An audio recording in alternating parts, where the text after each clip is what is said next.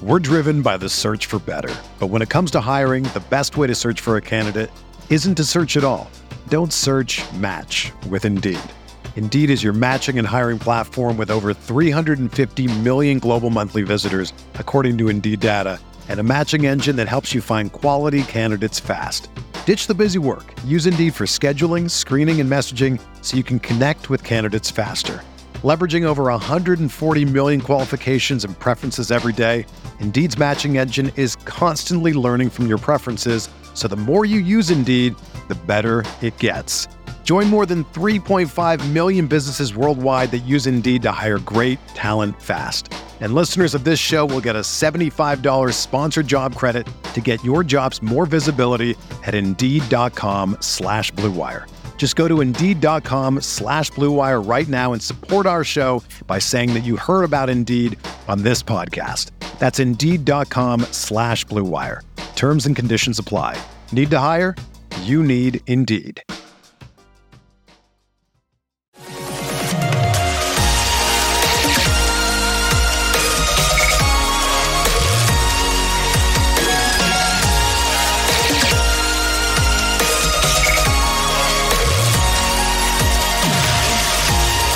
And away we go, episode 297 of the Al Galdi podcast. It is Thursday, April 21st, 2022. 1 week away are we from the first round of the 2022 NFL Draft, which this year is taking place in Las Vegas. We late night on Wednesday night had the Capitals in Vegas, and Alex Ovechkin made history.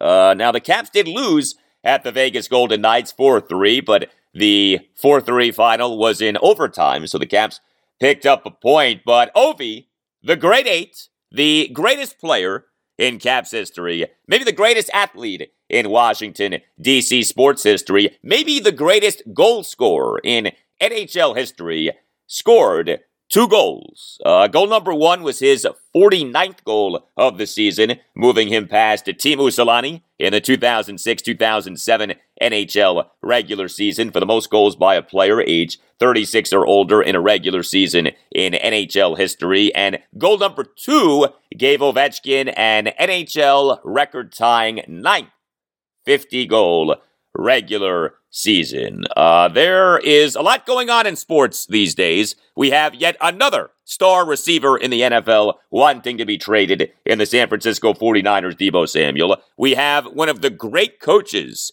in certainly recent college basketball history, if not college basketball history period, Villanova head coach Jay Wright retiring. That came out of nowhere. But we on Wednesday night, late night, while many of you were sleeping, while some of you were engaged in deviant acts, but that's okay. We don't judge on this podcast. Had Alex Ovechkin making NHL history. A proper salute to Ovi is coming up later in the show, as well as some other thoughts on this Caps game. But hello and welcome to a Thursday installment of the Al Galdi podcast. What is a special installment of the Al Galdi podcast? And not just because of Ovi. I have a special guest for you on this installment of the Al Galdi podcast. This is one of the bigger guests I've had on the podcast. Former NFL defensive end, former NFL edge defender, Chris Long.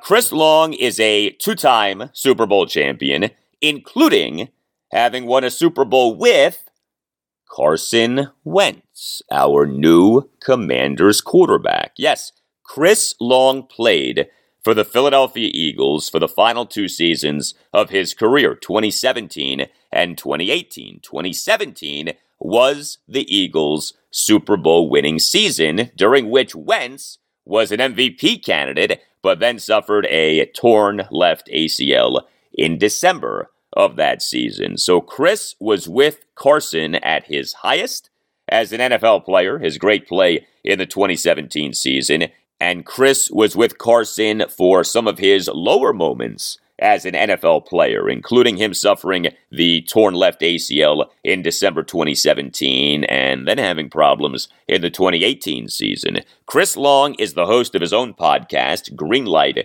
with Chris Long.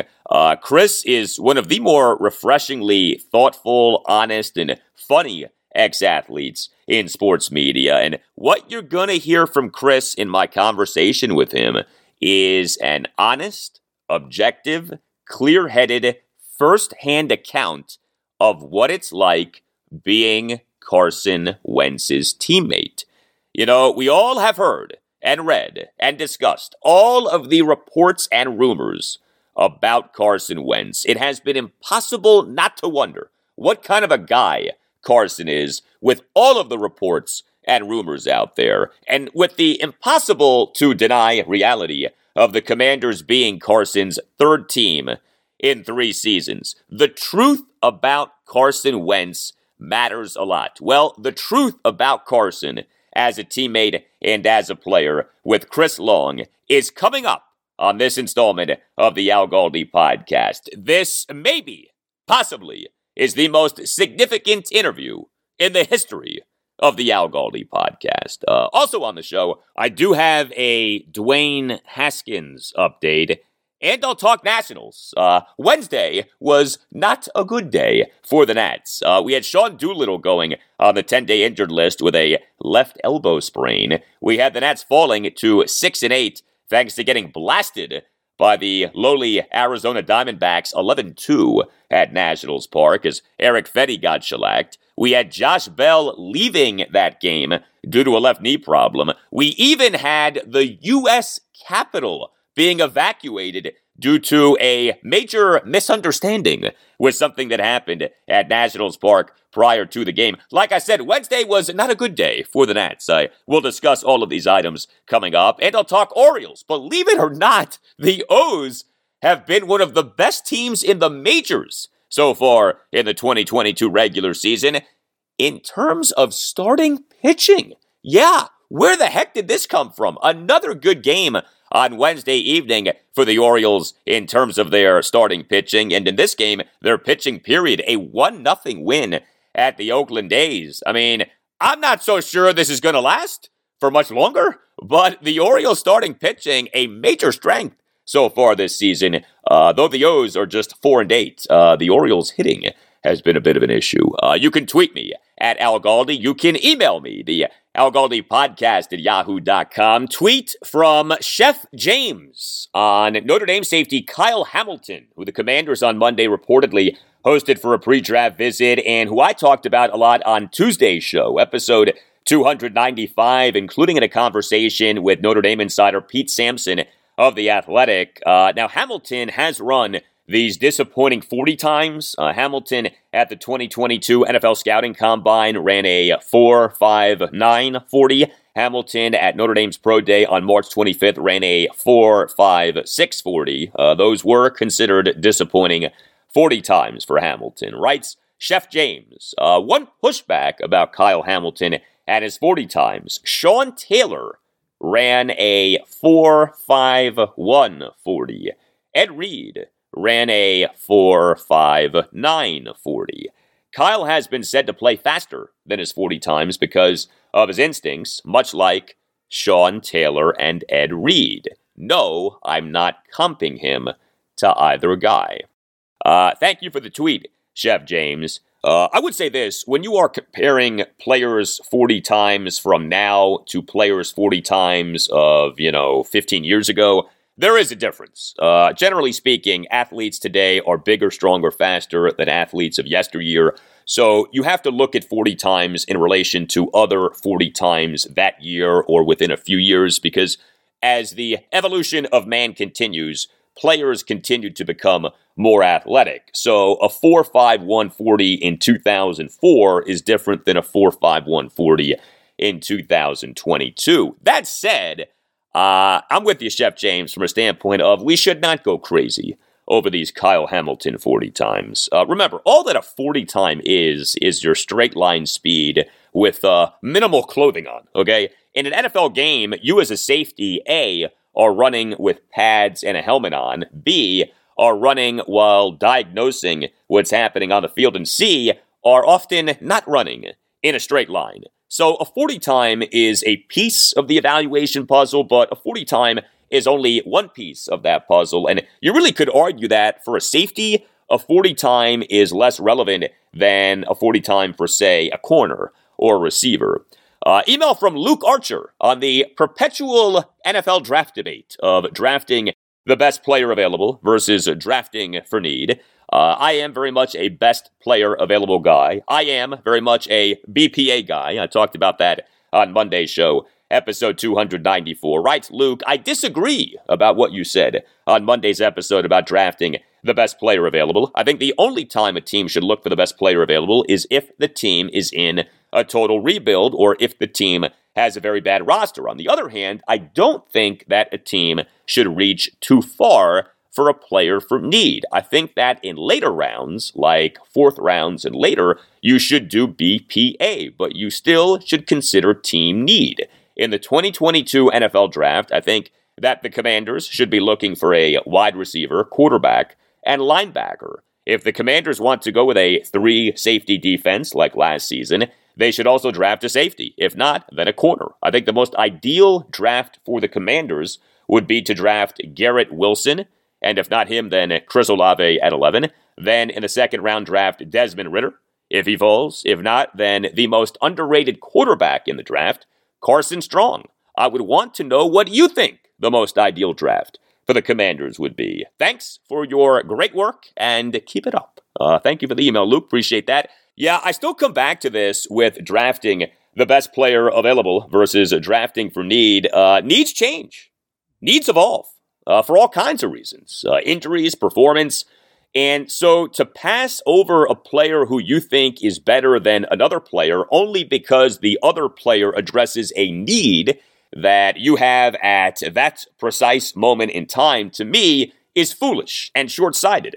Unless you're a Super Bowl contender, okay? If you're a Super Bowl contending team and you really feel like you're a player or two away from winning a Super Bowl championship, then I think you can relax this thing of drafting the best player available. But otherwise, to me, just stock up on BPA, man. Stock up on best players available and figure out the rest once the season comes, because these things do have a tendency to work themselves out. As for my ideal draft for the Commanders, I'm actually very excited for the Commanders draft because I think that they're going to have their pick of a number of good players with that number 11 overall pick. I would love for the Commanders to have their choice of 3 of the top 4 receivers in the draft at 11. The top 4 receivers in some order certainly seem to be USC's Drake London, Ohio State's Garrett Wilson and Chris Olave, and Alabama's Jameson Williams. I doubt that all 4 of those guys will be available at 11, but it would be also nice if, say, 3 of those guys were available at 11. I think that we'll probably have 2 of those guys available at 11, but 3 might be asking for a lot, but that doesn't mean that we can't ask for that. I would love for 3 of those guys to be available at 11, and then the Commanders can just pick the one out of the 3 who the Commanders like the best. But I'm not just locked in on a receiver. I also would love for the Commanders to get the Cincinnati corner, Ahmad Sauce Gardner. Now, I don't think that he will be available to the Commanders at 11, but who the heck knows?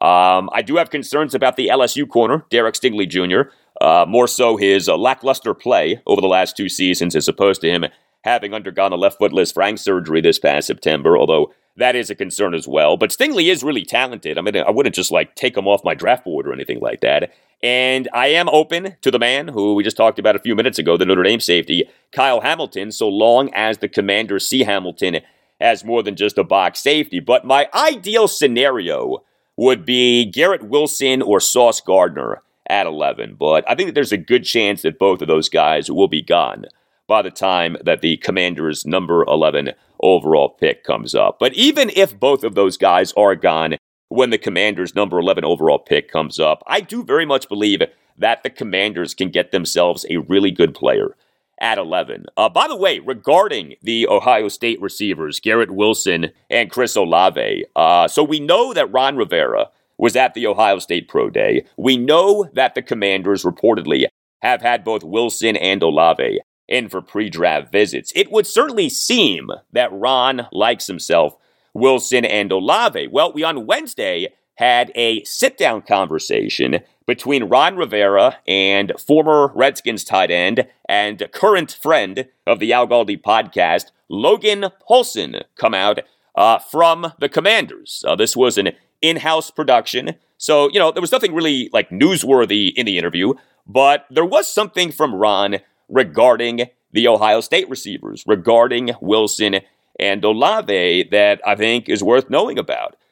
So the conversation between Ron and Logan was mostly about the evaluation process for an NFL draft and what Ron and his staff look at and how Ron and his staff go about evaluating players. Well, take a listen to this.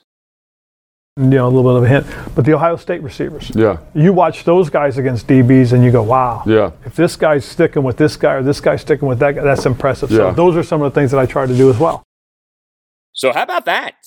That from Ron Rivera on the Ohio State receivers, Garrett Wilson and Chris Olave, was unsolicited. I mean, it wasn't like Logan Paulsen asked Ron about the Ohio State receivers. Ron volunteered that about the Ohio State receivers. Now, maybe, just maybe, that was subterfuge. That was misdirection on the part of Ron.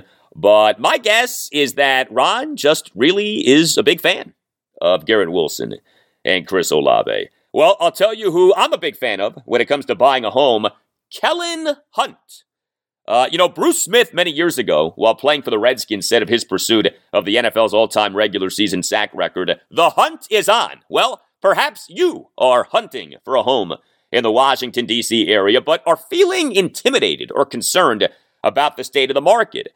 There are people lined up for showings, investors with cash offers, bidding wars over asking prices. You want to buy a home, but man, it's rough out there. Did you know that in Chevy Chase, Maryland, 66% of homes are sold within 10 days of being listed? On Capitol Hill, 60% of homes listed are sold in 10 days or less. In Georgetown, 43% of sales thus far this year have been cash transactions. And so if you want to buy a home but aren't sure if you can, don't worry. I have a realtor for you, and he's not some, billion-dollar broker with his own reality show who sleeps with his Bluetooth headset on, okay? I'm talking about a trusted partner who understands what it's like out there right now, Kellen Hunt. My man, Kel, puts the real back in real estate. Kel is here to help you because you are who it's about. You, the home buyer. Let the showboats do what they want to do. Love it, list it, fix it, and flip it. Kellen Hunt is a realtor for the rest of us. First-time buyers looking for guidance. Young families that need space to grow. The empty nesters ready to retire. You just need someone who understands the real estate market and can match you with a home that meets your needs, because that's what real estate is about. Your needs, your dreams, finding the right place for you. And Kellen Hunt isn't just a realtor. He's a young entrepreneur, father, husband, and homeowner himself. He's smart, creative, and above all, Kel gets it. Plus, he's willing to put a portion of his commission back in your pocket. Yes, you, the buyer, get a piece of the action. Kel knows what buyers like you are facing, and he wants to help. So visit closeitwithkel.com. That's closeitwithkel, Kell.com, and book a call with Kellen Hunt to discuss your real estate needs. Make sure that you tell Kel that Al Galdi sent you. That's closeitwithkel.com. Closeitwithkel.com. And tell your friends, your cousins, your aunties, your coworkers, tell everyone who you know who's buying a home to book their introductory call with Kellen Hunt at closeitwithkel.com. If you're trying to buy a home in the Washington, D.C. area, you will do well by going with Kel. Visit closeitwithkel.com and tell Kel that Al Galdi sent you.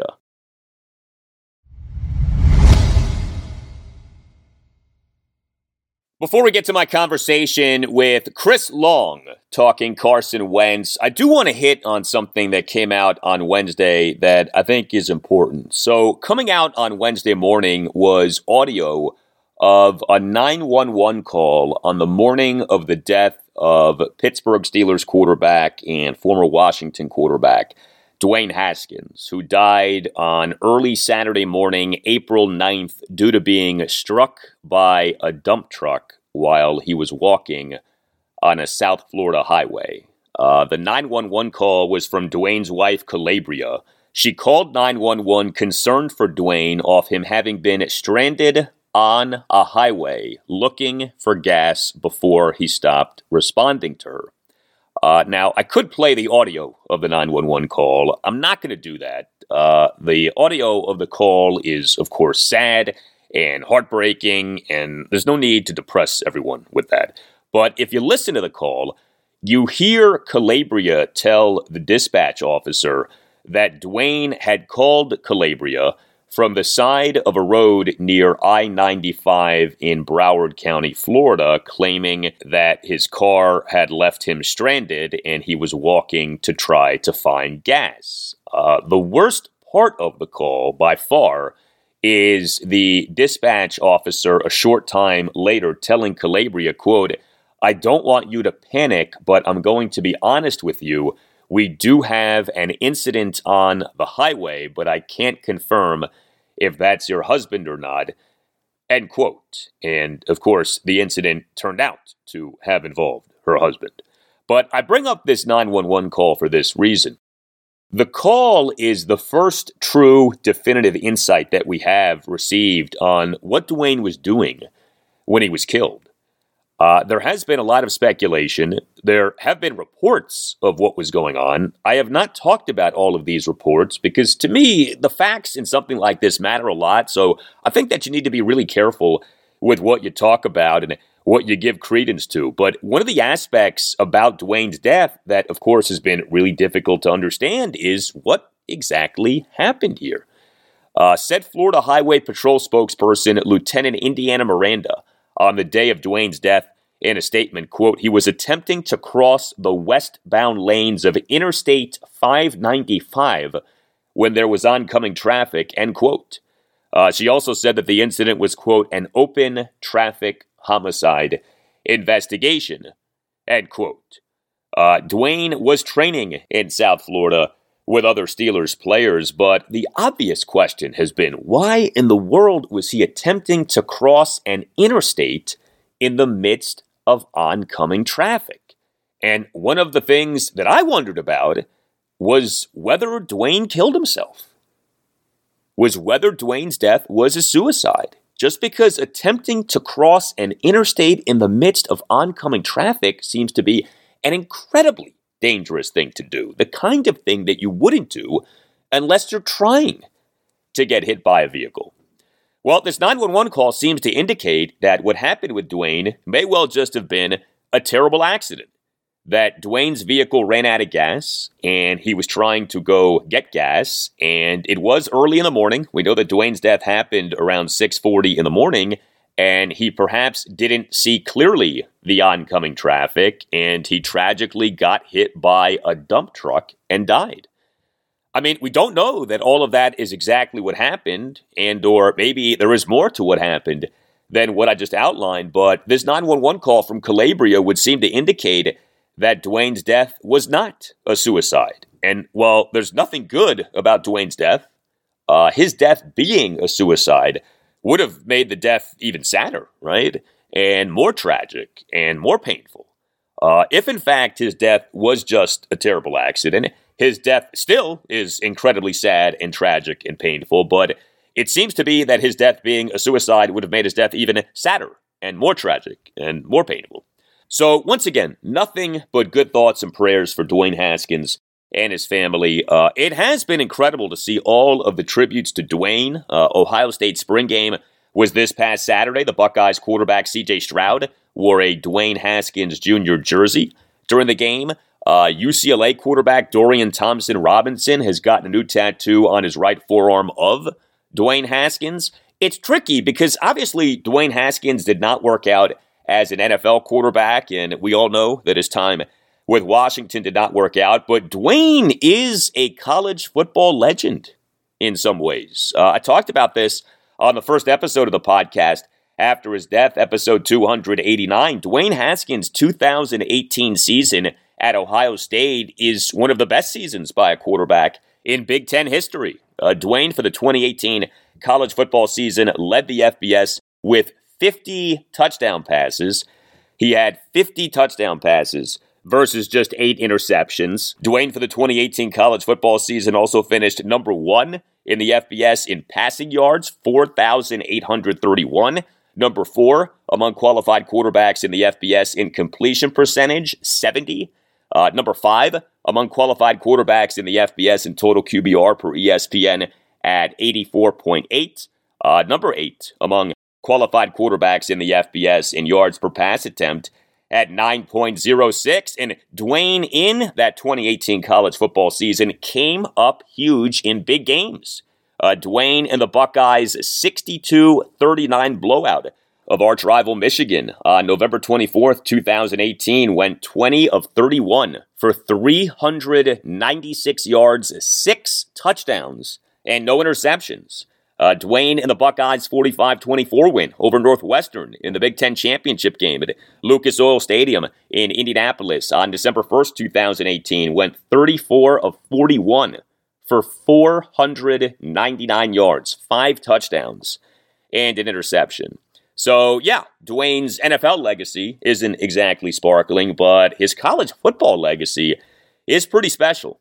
By the way, there will be multiple services for Dwayne off his death. One will be in Pittsburgh, one will be in New Jersey, and one will be here in the Washington, D.C. area. That service will take place at Dwayne's High School, Bullis School, in Potomac, Maryland, this Sunday night, April 24th at 7. One of the really cool things about the D.C. area is that it has had multiple star high school quarterbacks go on to great prominence in college football in recent years. Dwayne Haskins at Ohio State. Caleb Williams, who went to Gonzaga College High School in Washington, D.C. He first went to Oklahoma, now is at USC, and Caleb eventually may be a number 1 pick in an NFL draft. Well, another great tradition in Washington, D.C. is the work of the law firm of Paulson and Nace. Paulson and Nace is a Washington, D.C.-based family law firm that handles medical malpractice, personal injury, birth injury, and consumer protection cases, offering aggressive advocacy for victims in Washington, D.C. and West Virginia. We have a saying on this podcast regarding Paulson and Nace: if you have a case, contact Paulson and Nace. If you or someone you love is dealing with injury through no fault of your own or no fault of his or her own, call Paulson and Nace at 202-902-7611 and tell Paulson and Nace that Al Galdi sent you. Paulson and Nace is widely respected throughout Washington, D.C. and West Virginia for the firm's accomplishments both in and out of courtrooms. Chris Nace and Matt Nace are dedicated trial attorneys who do not balk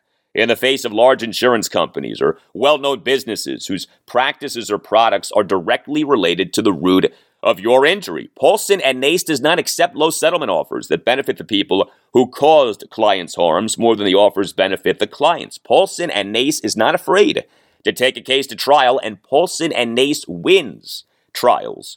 Paulson and Nace has secured millions of dollars in verdict and settlement amounts for clients to better enable them to care for themselves and their families in the future. Again, if you have a case, contact Paulson and Nace. If you feel that you've been wrong, if you think that you've been wrong but aren't sure, call Paulson and Nace and schedule a no-obligation appointment. You're obligated to nothing. Call Paulson and Nace at 202-902-7611. That's 202-902-7611. You have nothing to lose, and when you call, make sure that you tell Paulson and Nace that Al Galdi sent you. Schedule your no-obligation appointment by calling 202-902-7611. You can also visit paulsonandnace.com. That's paulsonandnace.com. Just make sure that you tell Paulson and Nace that Al Galdi sent you. Paulson and Nace, if you have a case, contact Paulson and Nace.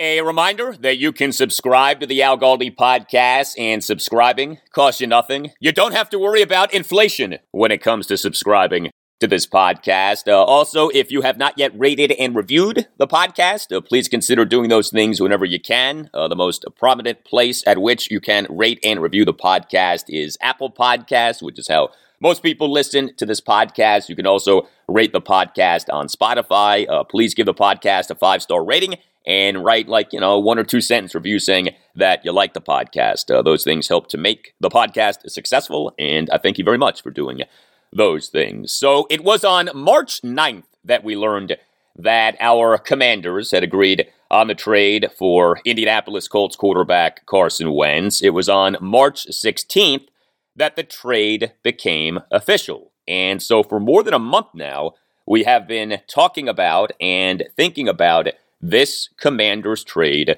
for Carson Wentz. We all know that the Commanders were all in on trying to get a franchise quarterback this offseason. Wentz ended up being the guy.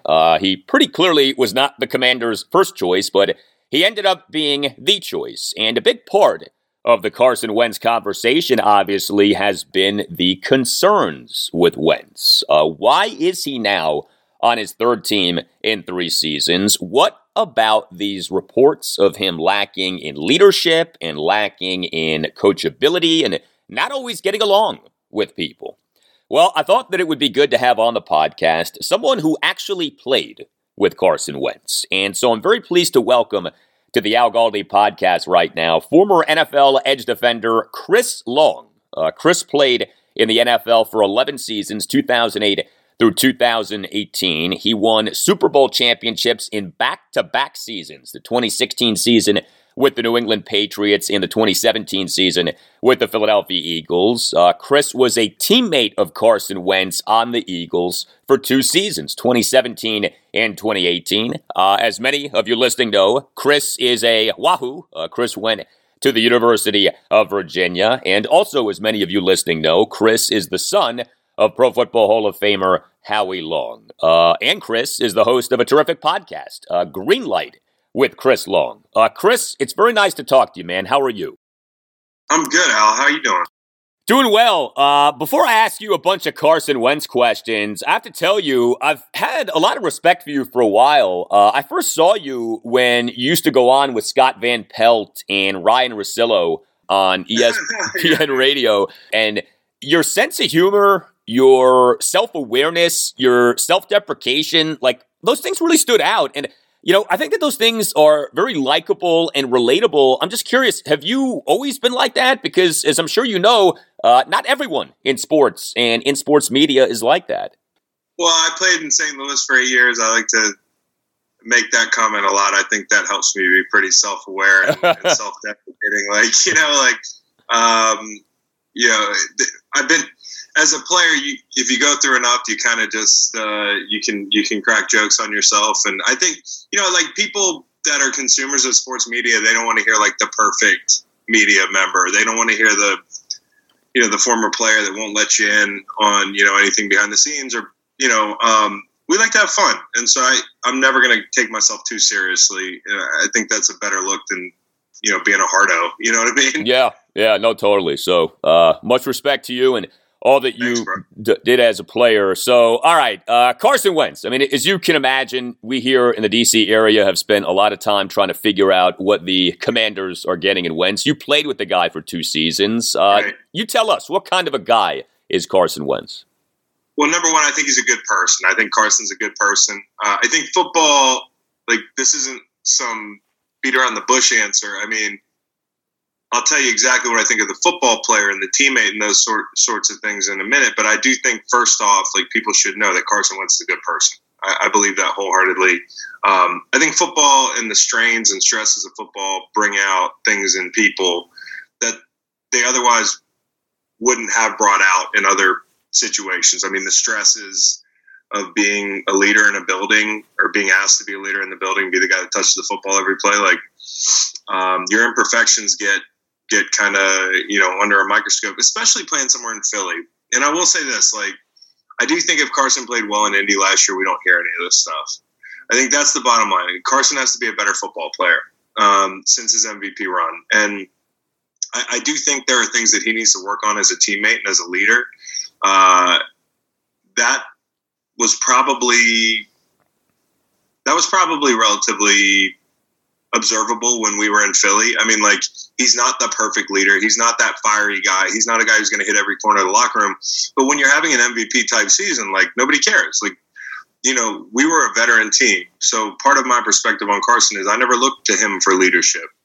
There were guys in that locker room who could lead. Now, I know Washington, for instance, younger team, like, who are the leaders there? I think that's what makes this move as curious as, any aspect of the trade is that, like, you're going to ask this guy who's kind of been run out of, the last building he was in because of leadership or, like, the throws were one thing, but, you add kind of gasoline to the fire with some of these reports. And I think what I'm worried about is him as a teammate is just being stubborn. I think, like, that's his one thing that he's not been able to overcome is, like, his own stubbornness. And, we hear all the time, like, people kind of complimenting players when they're stubborn, when they, when they do things their way, when they're that stuff works when you're great, and when you're not great, and when you play poorly, which he's played lately, people don't want to hear stubborn. They don't want to hear my way. And I think that's the biggest thing that Carson, as a buddy, like, is somebody I consider a guy that I like, a good person. Like, he has to beat himself. He's been his own worst enemy. The throws he made down the stretch in the Tennessee game last year, I always call back to, like, some of the forces that he makes late in games that you're just like, why throw that ball? Like, that is a microcosm of Carson. I think Carson has belief in himself without being arrogant. And I think it's been exacerbated by the fact that he got hurt. He hasn't been the same since. And when you're hurt in the NFL and people expect a lot out of you and there's pressure, you press. And sometimes you push people away around you. So I think this Washington situation could be a good restart for him to look in the mirror and say, like, hey, what I've been doing is not working. If he can say, I am no longer the boss of me, I need to outsource my development to somebody like Scott Turner or whoever. Take coaching, take teammates' advice. Like, I think he can salvage this thing. And I think, like, the only thing I will say is that Frank Reich thought the same of Carson as I do. And he probably thought even higher of him because he was in the room with him in Philly. And he kind of went running, after what he saw of a year in Indy. So I do think it's completely possible that people change, players change, and their mindsets change year to year. And I think he's just got to get out of this slump. And maybe this is the right place to do it. And it starts with being less stubborn. So with this stubbornness, in what ways have you seen Carson Wentz be stubborn? On the field. I've heard things, but you know how hearsay is. I mean, like, I've heard, it's a my way. I like doing things my way. And, if you're playing really well, that works, right? And people celebrate that. Like, that guy's a gunslinger. That guy does things his way. That guy believes in himself. Like, you have to walk the line, though, of believing in yourself as a player, but also taking input. And I think sometimes when you're backed into a corner because everybody's saying you suck or you're washed up or you're hurt, you dig further into that bag rather than, hey, maybe I should listen to some of the noise and adjust some things. But look no further than the throws. I mean, like, the throws, to me, are what tell you everything. And when you force balls into dangerous situations and inopportune times, like, that's stubbornness. And I think that when it manifests on the field, it's a big problem. But what you're hearing is that you see that in the building some. And I wasn't in Indy. I was only in Philly, and I've always couched my commentary with, like, listen, I was a defensive end and I was 32 years old. I don't need Carson to lead me for anything. But I didn't see the axe murderer that people have described. I think this thing can snowball. I think both things can be true, that Carson's a good person and he has things to work on as a teammate, and I played with much worse guys than Carson Wentz, but he's got to look himself in the mirror and say, hey, like, whatever I've been doing has not been working. And I'm not just talking about on the field, like, I'm talking about in the locker room too, because the reviews have not always been raved since that 2017 year. So I think he's just got to work on that stuff. The reason I'll say this, if he makes the throws, if they beat New England and he's the reason they beat New England, not 7 completions or whatever it was, if he makes those throws at the end of the Tennessee game, if he shows up in Jacksonville with everything on the line, like, he's still in Indy. Nobody cares about that stuff. I mean, I don't want to speak for other people, but I'm just telling you, performance is king. And if he can perform and work on himself incrementally, like, this won't be an issue in Washington. Yeah, no, what you say makes total sense because we had a similar thing here with Robert Griffin III. He had the great 2012 rookie season. Nobody said word one about Robert not being a great teammate. And then he got hurt and he struggled, and all of a sudden, everything came out. So, yeah, I mean, if you play really well, that masks just about everything. So, I mean, the axe murderer thing's such a great way of phrasing it. There are these stories, though, that are out there, especially from his time with the Eagles. One of the stories that keeps coming up is this Carson Wentz, Darren Sproles story, that Wentz and Sproles got into a fight during the 2017 season after Wentz essentially voiced his displeasure over the Eagles doing well while Wentz was injured. Did that happen? Do you know about that? Because that's obviously a troubling thing that he wasn't happy about the Eagles doing well while he was hurt. Well, when I heard that, I was like, the training room in 2017 must have been like a black box, because this is happening. We're in the training room every day. Okay, I'm not saying it didn't happen, but I'm telling you, I have never heard of that happening. Now, it very well may have happened, and it very well may need to be a thing where you get a little context. Maybe Carson was frustrated, having a bad day, saying something like, "This sucks, dude. I got to watch these guys win, and I got to sit." Every player feels that when they're hurt. Now, how you voice it, especially to a veteran like Darren Sproles, is a borderline Hall of Famer, and he's sitting there like, "Damn, dude, I'm sitting here and I'm not going to get a ring. I get a ring, but I don't get to play on the field, and I know that broke his heart." I'm sure if that conversation went down, I'm sure Darren probably gave him a piece of his mind, but I also think that's a veteran's job sometimes, is to tell a player. And again, I don't know what happened. I had never heard of it until 2 months ago. Never heard of it until 2 months ago. I guess that's when the reports came out. But hypothetically, I can imagine that if somebody's having a bad day and something came out wrong, that is that veteran's job to say, "Hey, get your shit together, dude. This is not about you. It's not about me. It's about this team. And we can't mope. We can't sulk." And I think players, when they're hurt, can go through that sometimes. I remember being hurt in St. Louis for the first time. I played in 100 games and was always healthy, and I was a captain and all that stuff. And it sucks when you're hurt and you got to watch your teammates. I mean, even when they're playing well, it's okay to admit sometimes that, man, I'd really like to be out there with them. This is not as fun as being out there with them and achieving success myself. So I'm not excusing that hypothetical interaction, but I am also saying that I think when you hear about back channel stories, whether it's unnamed sources in 2017 or 18, whenever those articles came out, or something that pops up 3-4 years later, I always think context helps. And the one thing you're not going to get from anybody who's playing a game of telephone is the context is necessary. Now, I'd love to know what happened, but I've never heard that story until 2 months ago.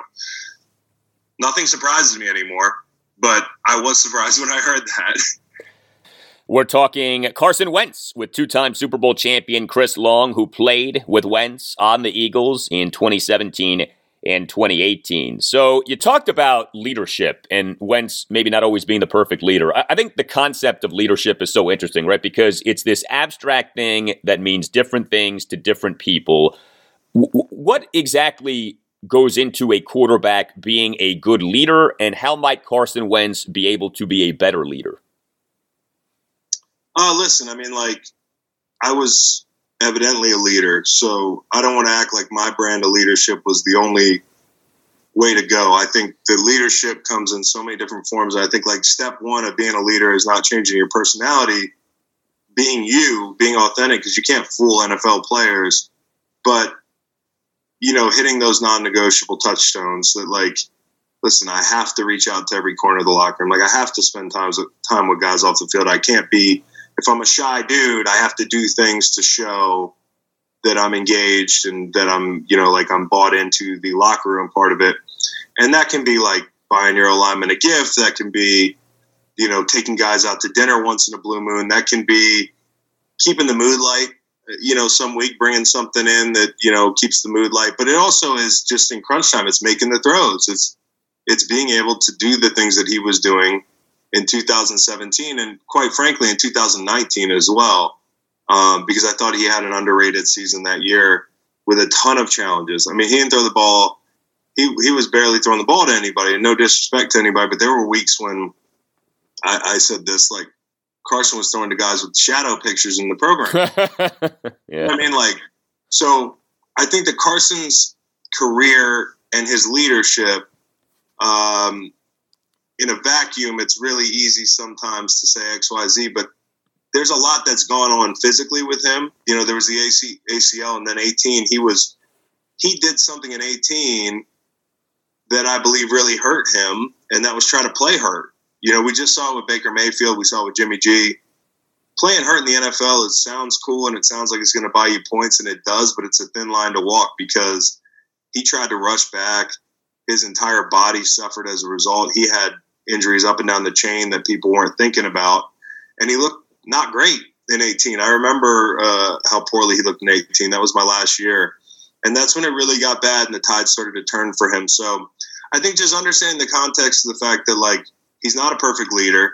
You don't have to be fiery to be a leader. You know, I just got off the phone with one of my best buddies a couple nights ago in Sam Bradford, who a lot of people, you know, like, can't stand him because he didn't pan out or whatever. But that guy couldn't control the injuries that happened to him. I mean, I watched him tear his ACL twice in like a 2-3 year span. Like, it was over for him at that point. And he got assaulted under center in St. Louis. So whether it's protection, whether it's, you know, another thing is don't take sacks. Like Carson taking sacks like that. To finish the Sam Bradford thought would be, Sam didn't say 2 words. Like, he's very quiet, but everybody respected Sam because he found a way to make himself like one of the guys, you know, like, and his brand of who he was very authentic. And if he had played well, people would have been like, I'll ride with that guy. And he wouldn't have had to be any different than he was. So I think there's a conversation about performance. There's a conversation about health. There's also a conversation about being yourself, but like figuring out the ways that you can be a leader as a quarterback, which is different than being a leader as a defensive end. And I wouldn't want to trade places. I think it's easy to be a leader as a defensive lineman. You got to go out and play pretty well. You got to be old, and you have to get along with your teammates and shoot people straight. And I think one thing, if I had a regret, or if I was in a locker room with Carson, I would try to be his big brother on something like this and say, hey man, like, you got to fix a couple of these things. It doesn't mean you're an axe murderer, as I said, but like, you just have to fix a couple of these things. And so I hope he's had a conversation with somebody who can just tell him like, hey, this is where the noise is coming from, dude. And I think Carson's reasonable enough that if somebody shot him straight, he could maybe start fresh in Washington. One more for you on Wentz as a leader, and then I want to ask you about Wentz as a quarterback. So something that has come up, and I'm not saying that I believe this, but it's something that has come up, is that Wentz's religious beliefs or his religious nature can be maybe not a turnoff to people, but that it makes it hard for people to always relate to him. You know, not that people are like anti-religion, but that, you know, the way he talks and he brings it up, that maybe that sort of isolates him from others. Did you ever see his religion at all be an issue in terms of how he related with his teammates? Not to me. I mean, I haven't been to church enough. I'm a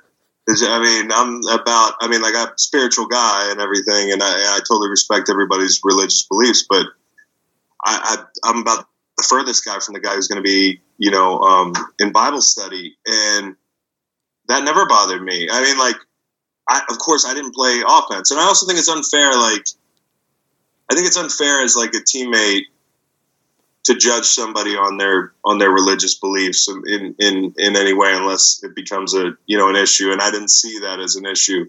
I think there are Hall of Famers who are like ordained ministers. So, you know, like, we pray before our games in the shower. Everybody, you know, like, huddles up and prays, whether or not you're affiliated with XYZ.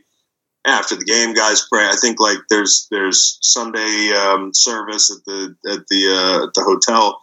I've played with plenty of guys who are super religious. You know who's super religious? Nick Foles. Like, Nick Foles is very religious, and he's the antithesis of Carson. Let people tell it. You know, as far as leadership is concerned, and Nick Foles does have a lot of really great intangible leadership skills. Like, so. I don't look at the religion thing as, I heard somebody ask me that too before, and I was like, not from where I'm sitting. I mean, like, really all I care about is, are you a good person? Are you a good teammate? And can you play well? And the third thing I said is probably the most important, because you can't be a leader unless the third thing's happening. Makes total sense. Okay, so Carson Wentz as a quarterback, you have such an interesting perspective because your first season with him was clearly his best season. Your second season with him was one of his poorer seasons. Yeah, we've seen what he has been these last few seasons. Where do you think he's at as a quarterback, and what do you think he might be for the Commanders as a quarterback? Well, I don't think he's ever going to be 2017 again, and that's okay because you don't need 2017. I think what he can be is a smarter version of who he was in Indy last year. I think to be fair, I don't want to say this because it sounds like I'm caping for the guy, but and this is the reality now. He's played himself into this reality. He's going to have to make that transition. He's going to have to make the transition and play well on a quicker shot clock. It's not like being a first round pick anymore. So he has to learn the offense. There can't be a slow month. There can't be a learning curve. He has to figure out who his O-linemen are, figure out where the pocket issues are going to be. I think one of the biggest things with Carson is, as I said, don't do it. Right? If I had to make a cheat sheet for Carson's don't do it. Don't take sacks. Because I think that was one thing in 2018 was there were a lot of extended plays because he was pressing. The same way he might be pressing in the locker room and people hearing these reports, and he's not the same guy that I remember or whatever, depending on who you listen to. He's pressing to make these magical plays to try to be who he was in 2017. And what ends up happening is you get an 11-yard drop target, you get 5 seconds with the ball in your hand, and he was taking a lot of sacks in Philly with an offensive line that was all world. Not always because there were injuries, and if you're an Eagles fan, you remember, but I think those are the big things. Don't beat yourself. If he avoids beating himself, I know it sounds simple, but y'all didn't try to go out and get the second coming here. Y'all went out and got a quarterback that you can see if maybe he can stick. He's a guy you want around for. Maybe he's a bridge. I don't know. But I kind of like betting on the upside here. How many times is somebody with his talent going to disappoint? If it happens here, it's over. But I don't mind taking a shot at this thing because Carson still has some good football in him. I believe that. It's just more about him as a thrower knowing when to say when. Burn the ball, hit the mascot, the Bull Durham thing. Just pick somebody in the first row and drill them with a football. I don't want to see you throwing crossbody.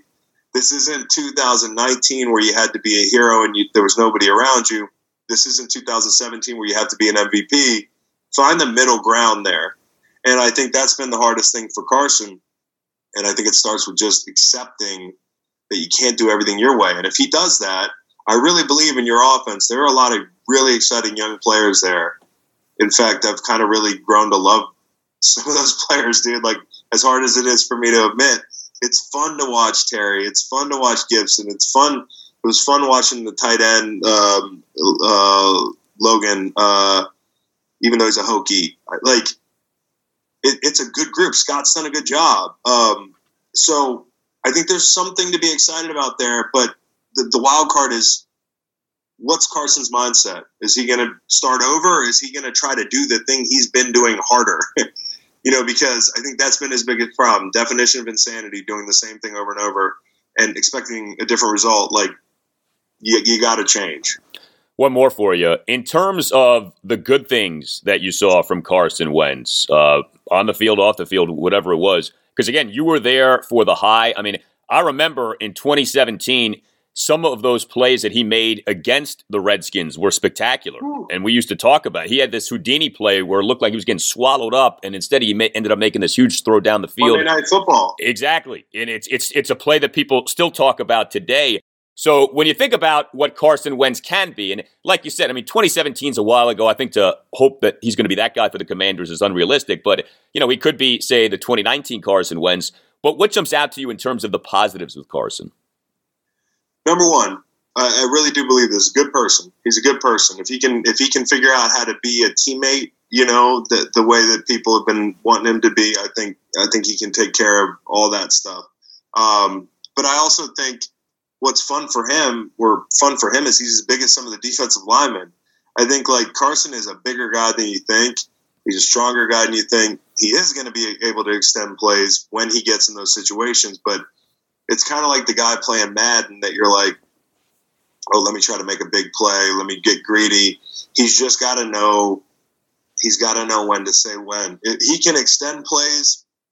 He can make a lot of throws.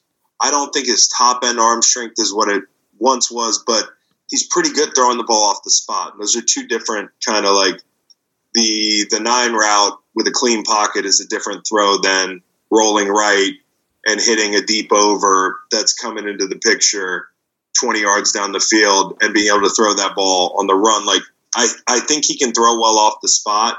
I think he's strong. I think he's physical for a guy that you're trying to get down. And I also think that you're going to get a guy who's desperate. And I think if Carson is the guy I know, like eventually this is going to click for him. And I hate to say like eventually because it's been team 1, team 2 now, but I think someday he wakes up and looks in the mirror and says, this is it. Like, this is my last shot, because it is. And I think sometimes when you're getting a desperate player, you're going to get their best. And I think hopefully he knows what time it is. So I think his physicality, certainly being able to make throws off the spot, and then just the fact that he's going to be ready. You're going to get the best version of Carson. What that is, I don't know, but I do think he's going to give it his best shot, especially being in division with Philly.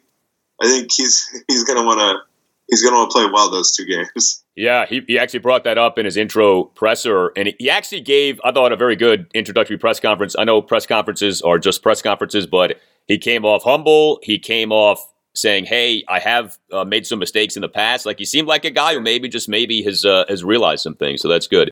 It's hard, man. It's hard being hurt in the NFL. It's hard, having a lot of pressure on you. Sometimes you press. I think that's what he's done the last couple of years. If he can stop and maybe not wear that suit again, at the press conference, that's my guy. I still have a lot of love for Carson, and being in the media the last couple of years has been tough because everybody's asking me because I'm willing to actually be honest about it.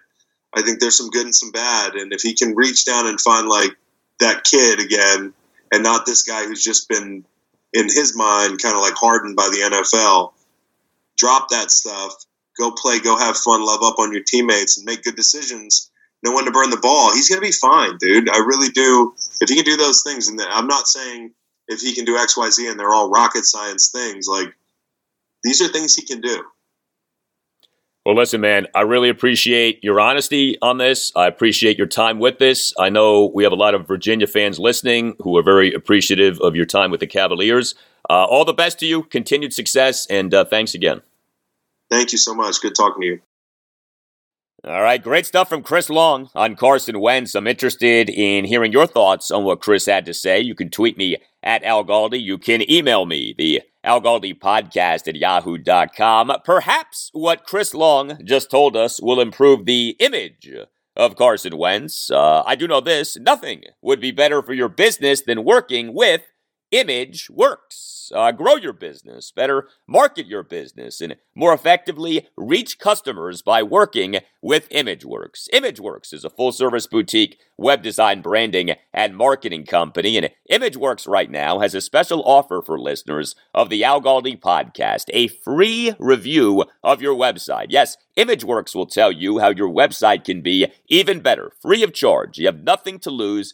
Take advantage of this free offer. Go to imageworkscreative.com, click on Contact near the upper right corner, and make sure that you mention the Al Galdi podcast for the free offer. That's imageworkscreative.com. Image, one word, works plural, creative.com. imageworkscreative.com, click on Contact near the upper right corner, and make sure that you mention the Al Galdi podcast for the free offer. Also, you can call or text the owner of ImageWorks, Scott, at 703-928-7309. That's 703-928-7309. Text them, mention the Al Galdi podcast, and get a free review of your website. ImageWorks will take your business to the next level and make you more money. ImageWorks is located in the DMV, but can work with a business anywhere in the country. Just go to imageworkscreative.com, click on Contact near the upper right corner, and make sure that you mention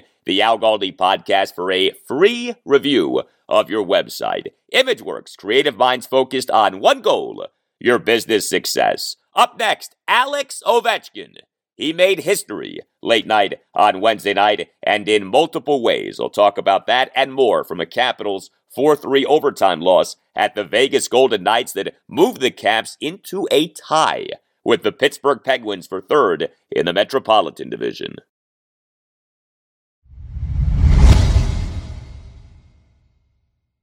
All right, so like so many of you, I work out, I try to eat healthy, I want to be healthy, but like so many of you, I'm busy, 2 podcasts, 2 young kids, crazy hours, a house, you know how it is. We want to be healthy, but we have like a million things going on, and so that's why I leave my meals to Factor. Factor is the ultimate meal plan for people who want to be healthy, but who don't have the time to be planning and prepping meals. And Factor right now is offering a great deal to listeners of the Al Galdi podcast. Factor makes it easy to eat clean 24/7 with fresh, never frozen, prepared meals that are so delicious you wouldn't believe that they're actually good for you. Factor saves you time by delivering chef-crafted meals right to where you live, eliminating the hassle of grocery shopping and meal prep, not to mention cleanup, no dishes to wash. Each Factor meal arrives pre-prepared and ready to eat in 2 minutes. It's even faster than ordering in. And Factor meals are put together by registered dietitians and expert chefs who work hand in hand to create meals with nutritious ingredients. Also, you won't get bored with Factor. Factor offers more than 29 meal options each week. Factor knows my preferences. My favorites are the buffalo chicken, the keto chili, and the Santa Fe beef bowl. Especially for those of you who work out, want to eat clean, want to put on muscle, Factor is perfect for you. So here's what you do. Visit go.factor75.com/Galdi120 and use the code Galdi120 to get $120 off. Yeah, you heard that right. $120 off. That's go.factor75.com/Galdi120 and use the code Galdi120 to get $120 off. Hey, especially with inflation, who couldn't use saving $120 right now? Give Factor a try. Save yourself $120 and tell me what you think. Visit go.factor75.com/Galdi120 and use the code Galdi120 to get $120 off. You gotta try Factor because fitness starts with food. We're driven by the search for better. But when it comes to hiring, the best way to search for a candidate isn't to search at all. Don't search, match with Indeed. Indeed is your matching and hiring platform with over 350 million global monthly visitors, according to Indeed data, and a matching engine that helps you find quality candidates fast. Ditch the busy work. Use Indeed for scheduling, screening, and messaging so you can connect with candidates faster. Leveraging over 140 million qualifications and preferences every day, Indeed's matching engine is constantly learning from your preferences, so the more you use Indeed, the better it gets. Join more than 3.5 million businesses worldwide that use Indeed to hire great talent fast. And listeners of this show will get a $75 sponsored job credit to get your jobs more visibility at Indeed.com/Blue Wire. Just go to Indeed.com/Blue Wire right now and support our show by saying that you heard about Indeed on this podcast. That's Indeed.com/Blue Wire. Terms and conditions apply. Need to hire? You need Indeed.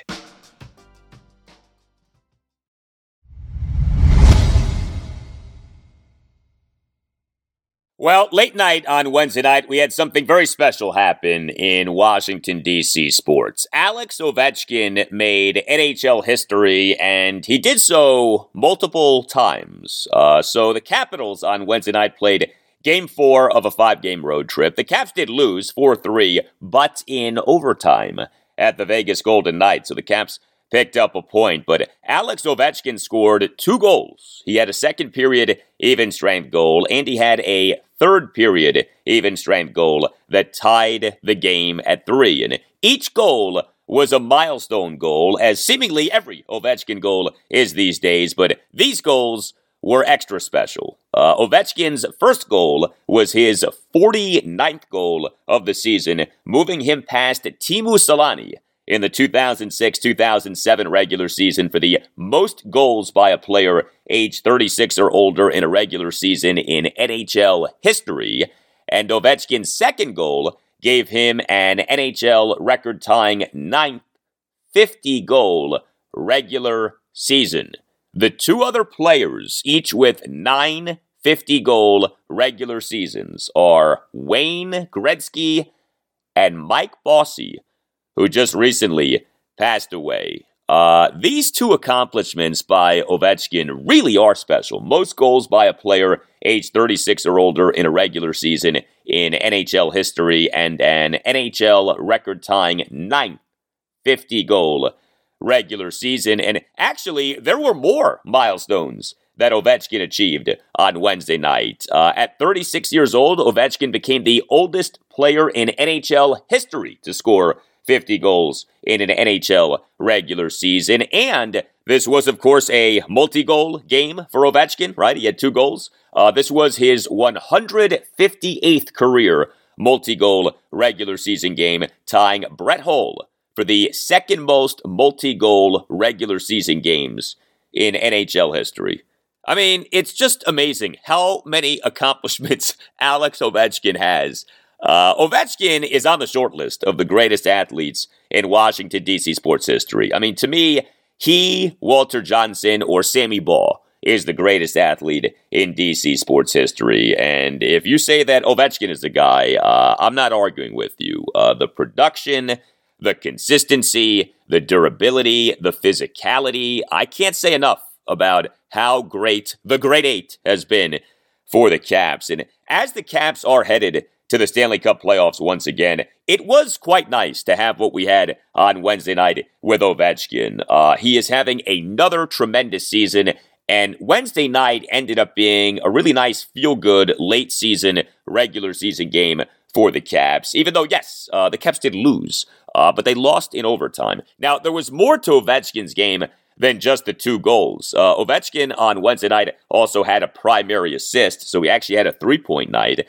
He had a game-high 6 shots on goal. He had a game-high 9 shot attempts, and Ovechkin, per natural stat trick, was number 4 on the Caps in 5-on-5 shot attempt percentage for the game at 56.67 of the Caps. With Ovechkin on the ice in 5-on-5 situations in the game, had 17 shot attempts versus allowing 13 shot attempts. Ovechkin this season now is tied for 3rd in the NHL with 50 goals. The Caps now this season are 43-23-11 and have 97 points. And the Caps getting that point on Wednesday night was key because the Caps now are tied with the Pittsburgh Penguins for 3rd in the Metropolitan Division. So the Caps may end up making the Stanley Cup playoffs not as a wild card team, but as a top 3 finisher in the Metro. The Caps are 2 points behind the Boston Bruins for the top wild card spot in the Eastern Conference. We, of course, know that the Caps are going to the Stanley Cup playoffs. The Caps have clinched a spot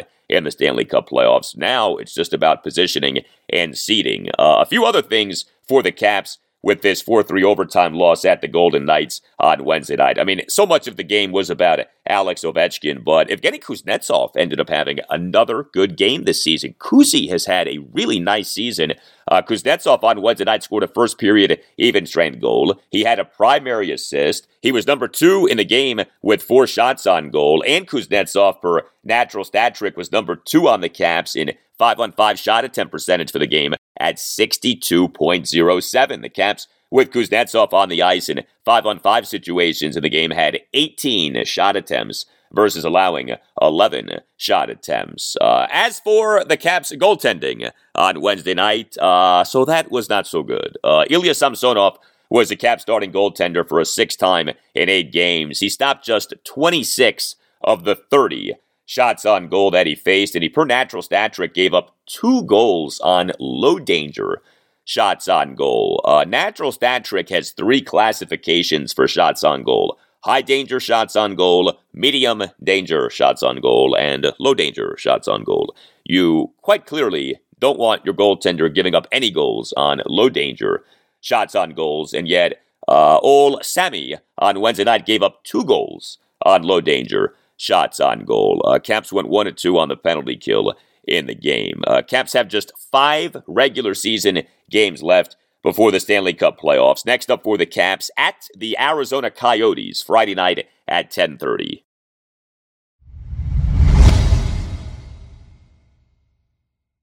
So one of the many sayings in baseball is that if you go to a baseball game, you'll always see something that you've never seen.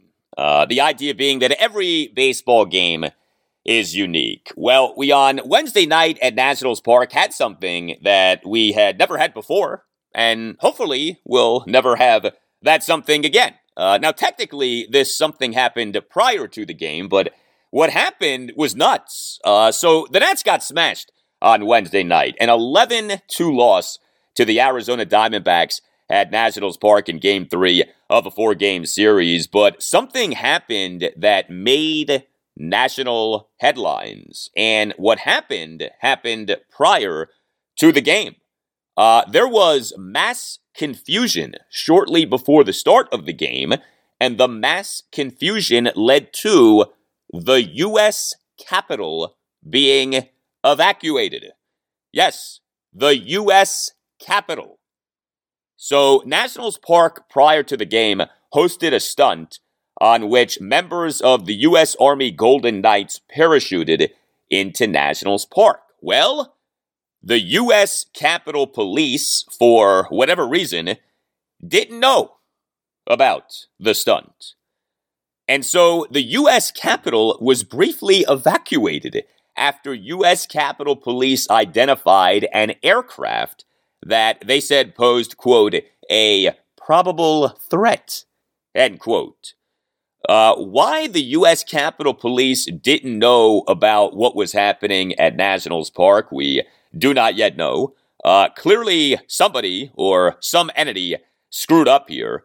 Already the blame game has begun. House Speaker Nancy Pelosi, in a statement Wednesday night, blamed the Federal Aviation Administration, saying its, quote, apparent failure to notify Capitol Police of the pre-planned flyover National Stadium is outrageous and inexcusable, end quote. We'll let the suits in Washington, D.C. determine who and or what is to blame for this pretty embarrassing incident. But for our purposes on this podcast, what happened at Nationals Park on Wednesday night in terms of the game was embarrassing enough. An 11-2 loss to the lowly Diamondbacks. The Diamondbacks are one of the worst hitting teams in the majors this season, and yet the Diamondbacks on Wednesday night scored 11 runs. So a day after the Nats pitching was excellent in a doubleheader sweep of the Diamondbacks, the Nats gave up 11 runs in this loss to the weak hitting Diamondbacks. The Nats this season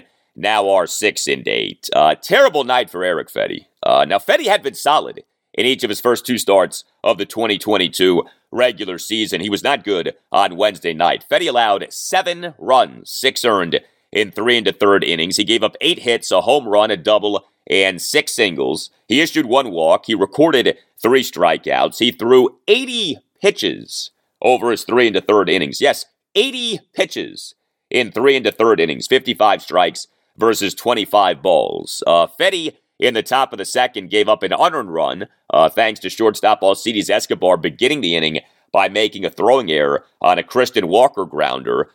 So that was a defensive boo-boo. And, you know, the Nats lately have had some of these defensive boo-boos. The Nats defense initially this season was good, but lately has not been so good. Escobar on Wednesday night was the Nats starting shortstop and number 8 batter. He went 0 for 4 with 2 strikeouts, and Escobar in this Diamondbacks 1-run second, a throwing error on this leadoff grounder by Christian Walker on a play on which the Nats third baseman Maikel Franco crossed in front of Escobar and could have taken the grounder. Also, the Nats first baseman Josh Bell could have caught the throw from Escobar, could have made a backhanded catch of Escobar's one-hop throw, but Bell did not make the catch. But Fedde did not respond well to the error. Fedde followed the Escobar error by giving up a single to Seth Beer and then issuing a 10-pitch walk of Pavin Smith despite Smith having been down to the count at 1.02. The run scored on a one-out RBI sac fly by Sergio Alcantara. Fetty in the top of the third gave up 3 runs. He, in the inning, allowed 4 consecutive one-out hits. And Fetty in the top of the fourth was charged with 3 runs. He, in the inning, gave up a 1-out, 2-run homer to Dalton Varsho to right field on the 11th pitch of a plate appearance, in which Fetty had Varsho down 0-2. So note, Fetty in that Diamondbacks 1-run second had Pavin Smith down at 1.02, but ended up issuing a 10-pitch walk. And Fetty in the Diamondbacks 4-run fourth had Dalton Varsho down 0-2, but ended up giving up a 2-run homer to Varsho on the 11th pitch of the plate appearance. So not only did Fetty not put these guys away, Fetty ended up giving up severe damage inflicted by these guys. Just a really bad performance by Fetty, who, like I said, was solid over his first 2 starts of the 2022 regular season. Fetty in the Nats 4-2 win over the New York Mets at Nationals Park on April 10th allowed 2 runs in 5 innings with 5 strikeouts. Fetty in the Nats 7-2 win at the Pittsburgh Pirates this past Friday evening allowed 2 runs in 5 innings with 6 strikeouts. Here was Nats manager Davey Martinez during his postgame press conference on Wednesday night on what happened with Eric Fetty. He couldn't. They didn't swing and miss. I mean, he threw a lot of pitches. His pitch got up to 80 in 3 1/3 innings. Some balls he left up. Hit hard. They fouled off a lot of pitches. They put the ball in play. So I told Fetty, hey, look, let's forget about this one and move forward. They had good at bats against them. Yeah, there really has been this Jekyll and Hyde nature to Eric Fetty in his major league career. Take his 2021 season. Fetty in the 2021 regular season over 133 and a third innings over 29 games, including 27 starts, had an ERA of 5.47. That's obviously really bad. But remember, Fetty got off to a really nice start last season. Fetty, over his first 10 starts of the 2021 regular season, had an ERA of 3.33, and his season then fell apart. So, you can see Eric Fetty do well, but you can also see him do not so well. And we've seen that so far over his 3 starts in this 2022 regular season. Meantime, busy Wednesday for the Nats bullpen. First, some news, and the news was not good. Sean Doolittle now is on the 10-day injured list. The Nats on Wednesday afternoon announced 4 roster moves. The most prominent of them was the placement of Sean Doolittle on the 10-day injured list with a left elbow sprain.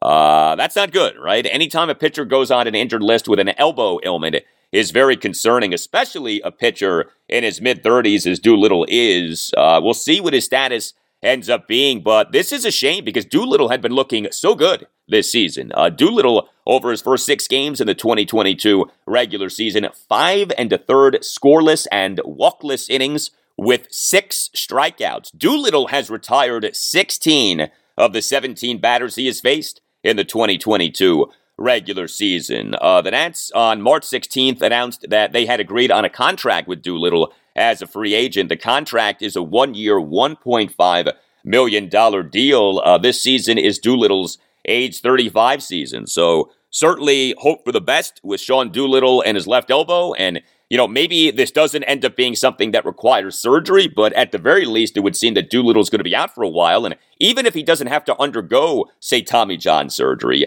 what is this going to mean for the usage of Sean Doolittle? He's only thrown 5 1/3 innings this season, and already the guy is dealing with an elbow issue. This is a problem for the Nats. They continue to rely on 30-somethings, even though the Nats are a rebuilding team. And so what you have here now are a bunch of 30-somethings out due to injury and potentially out for extended periods of time. We'll see what happens with Sean Doolittle, but already in this 2022 regular season, the Nats have not had the services at all of starting pitcher Anibal Sanchez and of utility man A-Ray Adrianza. 2 30-somethings who are out for a while here due to injury. Sanchez is dealing with this cervical neck impingement, and Adrianza is dealing with a left quadriceps strain that he suffered in an exhibition game on March 31st. So the Nats' other 3 roster moves on Wednesday afternoon were recalling 2 relievers, 2 lefties, Sam Clay and Francisco Perez from AAA Rochester, and optioning outfielder Donovan Casey to AAA Rochester. Casey ended up never getting into a game during his brief time at the major league level with the Nats. Davey Martinez ended up using 5 relievers in this 11-2 loss to the Diamondbacks at Nationals Park on Wednesday night. The 5 relievers combined to allow 4 runs, 2 earned in 5 2/3 innings. Francisco Perez and Patrick Murphy combined to allow 4 runs, 2 earned in 1 2/3 innings. But the Nats bullpen then actually was quite good the rest of the game. Sam Clay tossed a perfect top of the 6th on just 6 pitches. Andres Machado tossed a perfect top of the 7th. Hunter Harvey tossed a scoreless top of the 8th. And Paolo Espino tossed a perfect top of the 9th. As for the Nats hitting on Wednesday night, the Nats totaled just the 2 runs. Did have 9 hits, but the Nats worked just 1 walk, struck out 11 times. And this was another homerless game for the Nats. The Nats, through 14 games this season, have just 7 home runs. And I get it. Home runs are down across Major League Baseball. That is true.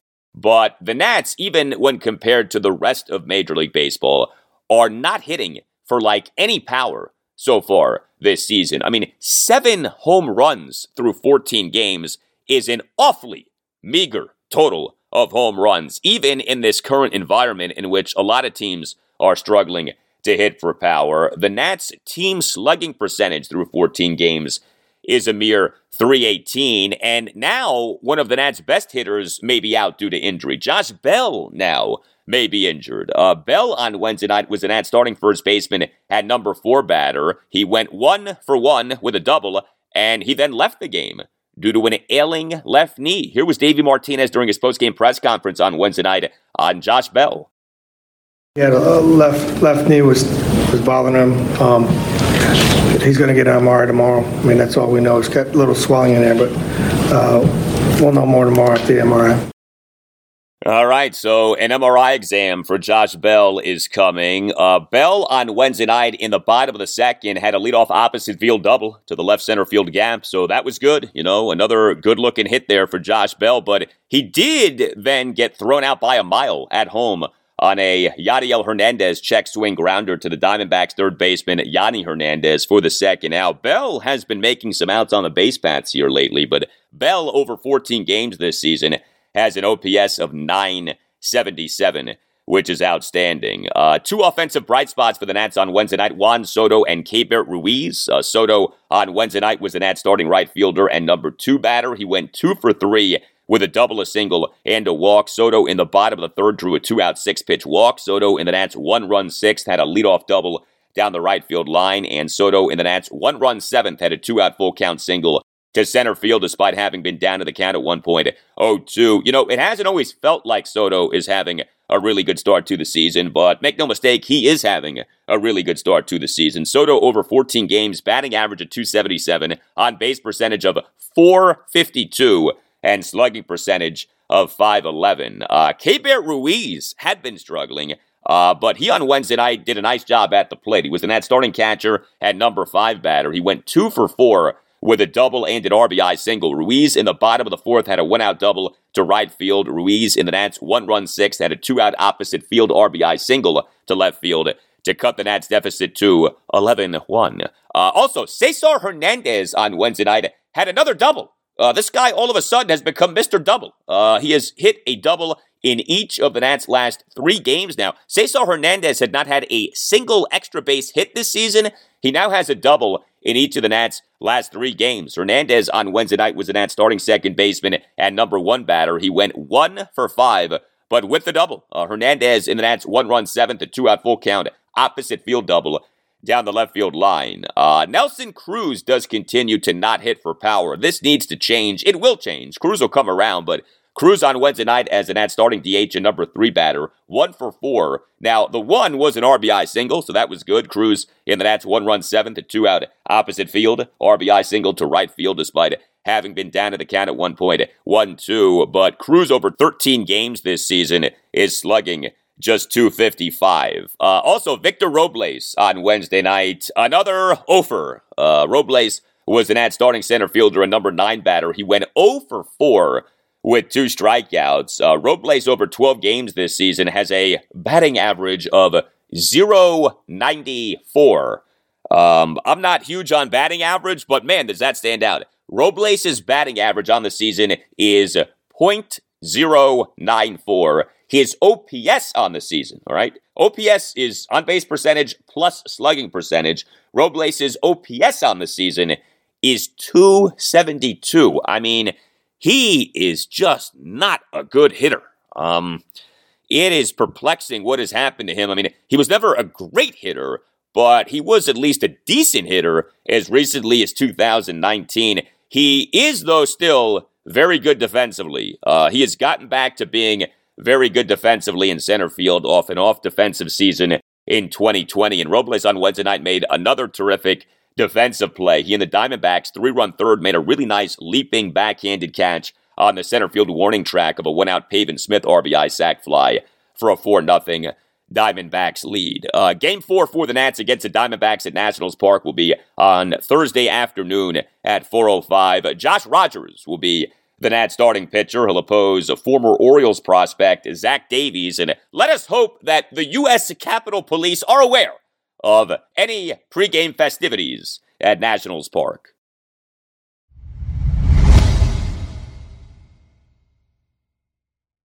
Well, the Nationals on Wednesday night did not get a good outing from their starting pitcher, Eric Fedde, but the Orioles on Wednesday evening got a good outing from their starting pitcher, Jordan Lyles. I don't know what has gotten into the O's. It's hard to see this lasting from the O's, but their starting pitching lately has been outstanding.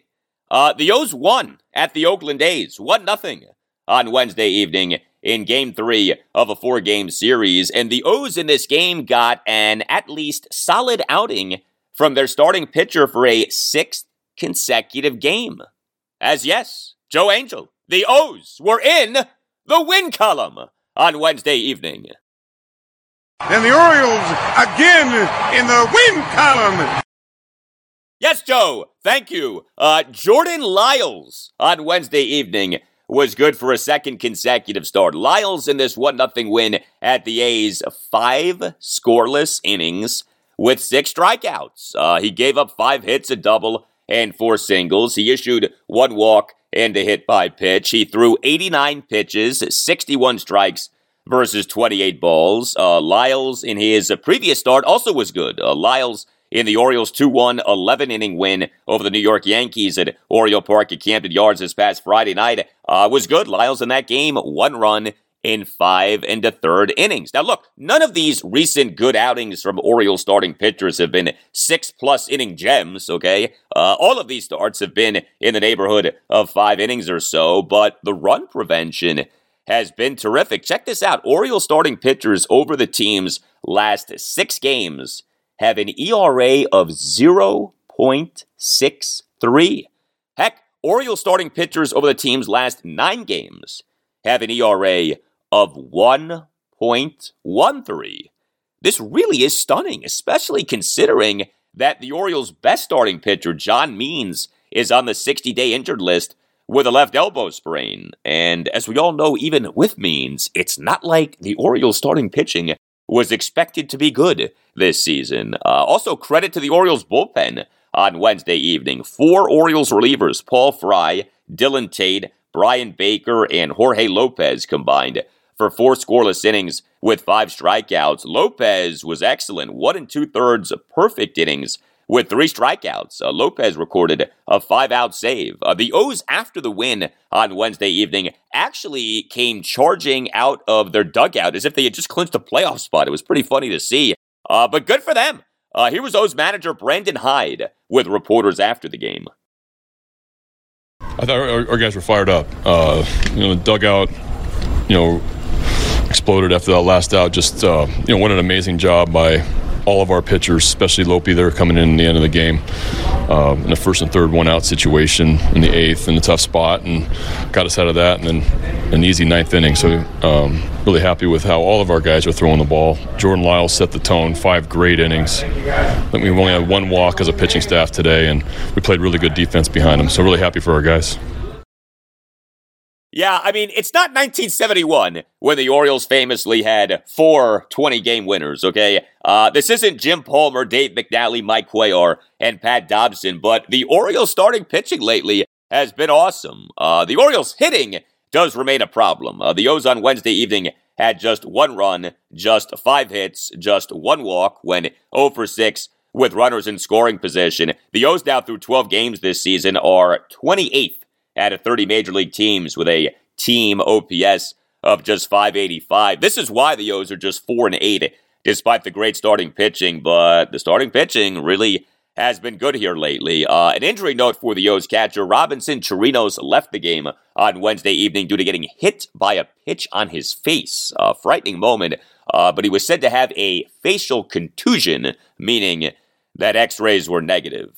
Game 4 for the O's at the A's will be on Thursday afternoon at 3:37, and we'll see if the Orioles' recent starting pitching success continues. Tyler Wells will be the Orioles' starting pitcher.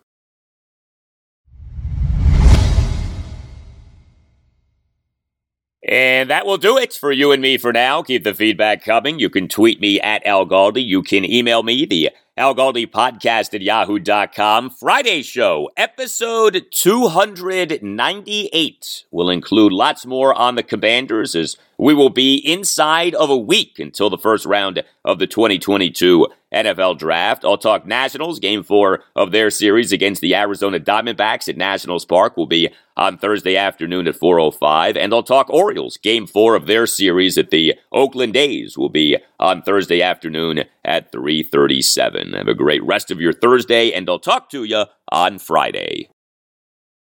I wasn't in Indy. I was only in Philly, and I've always couched my commentary with, like, listen, I was a defensive end, and I was 32 years old. I don't need Carson to lead me for anything. But I didn't see the axe murderer that people have described.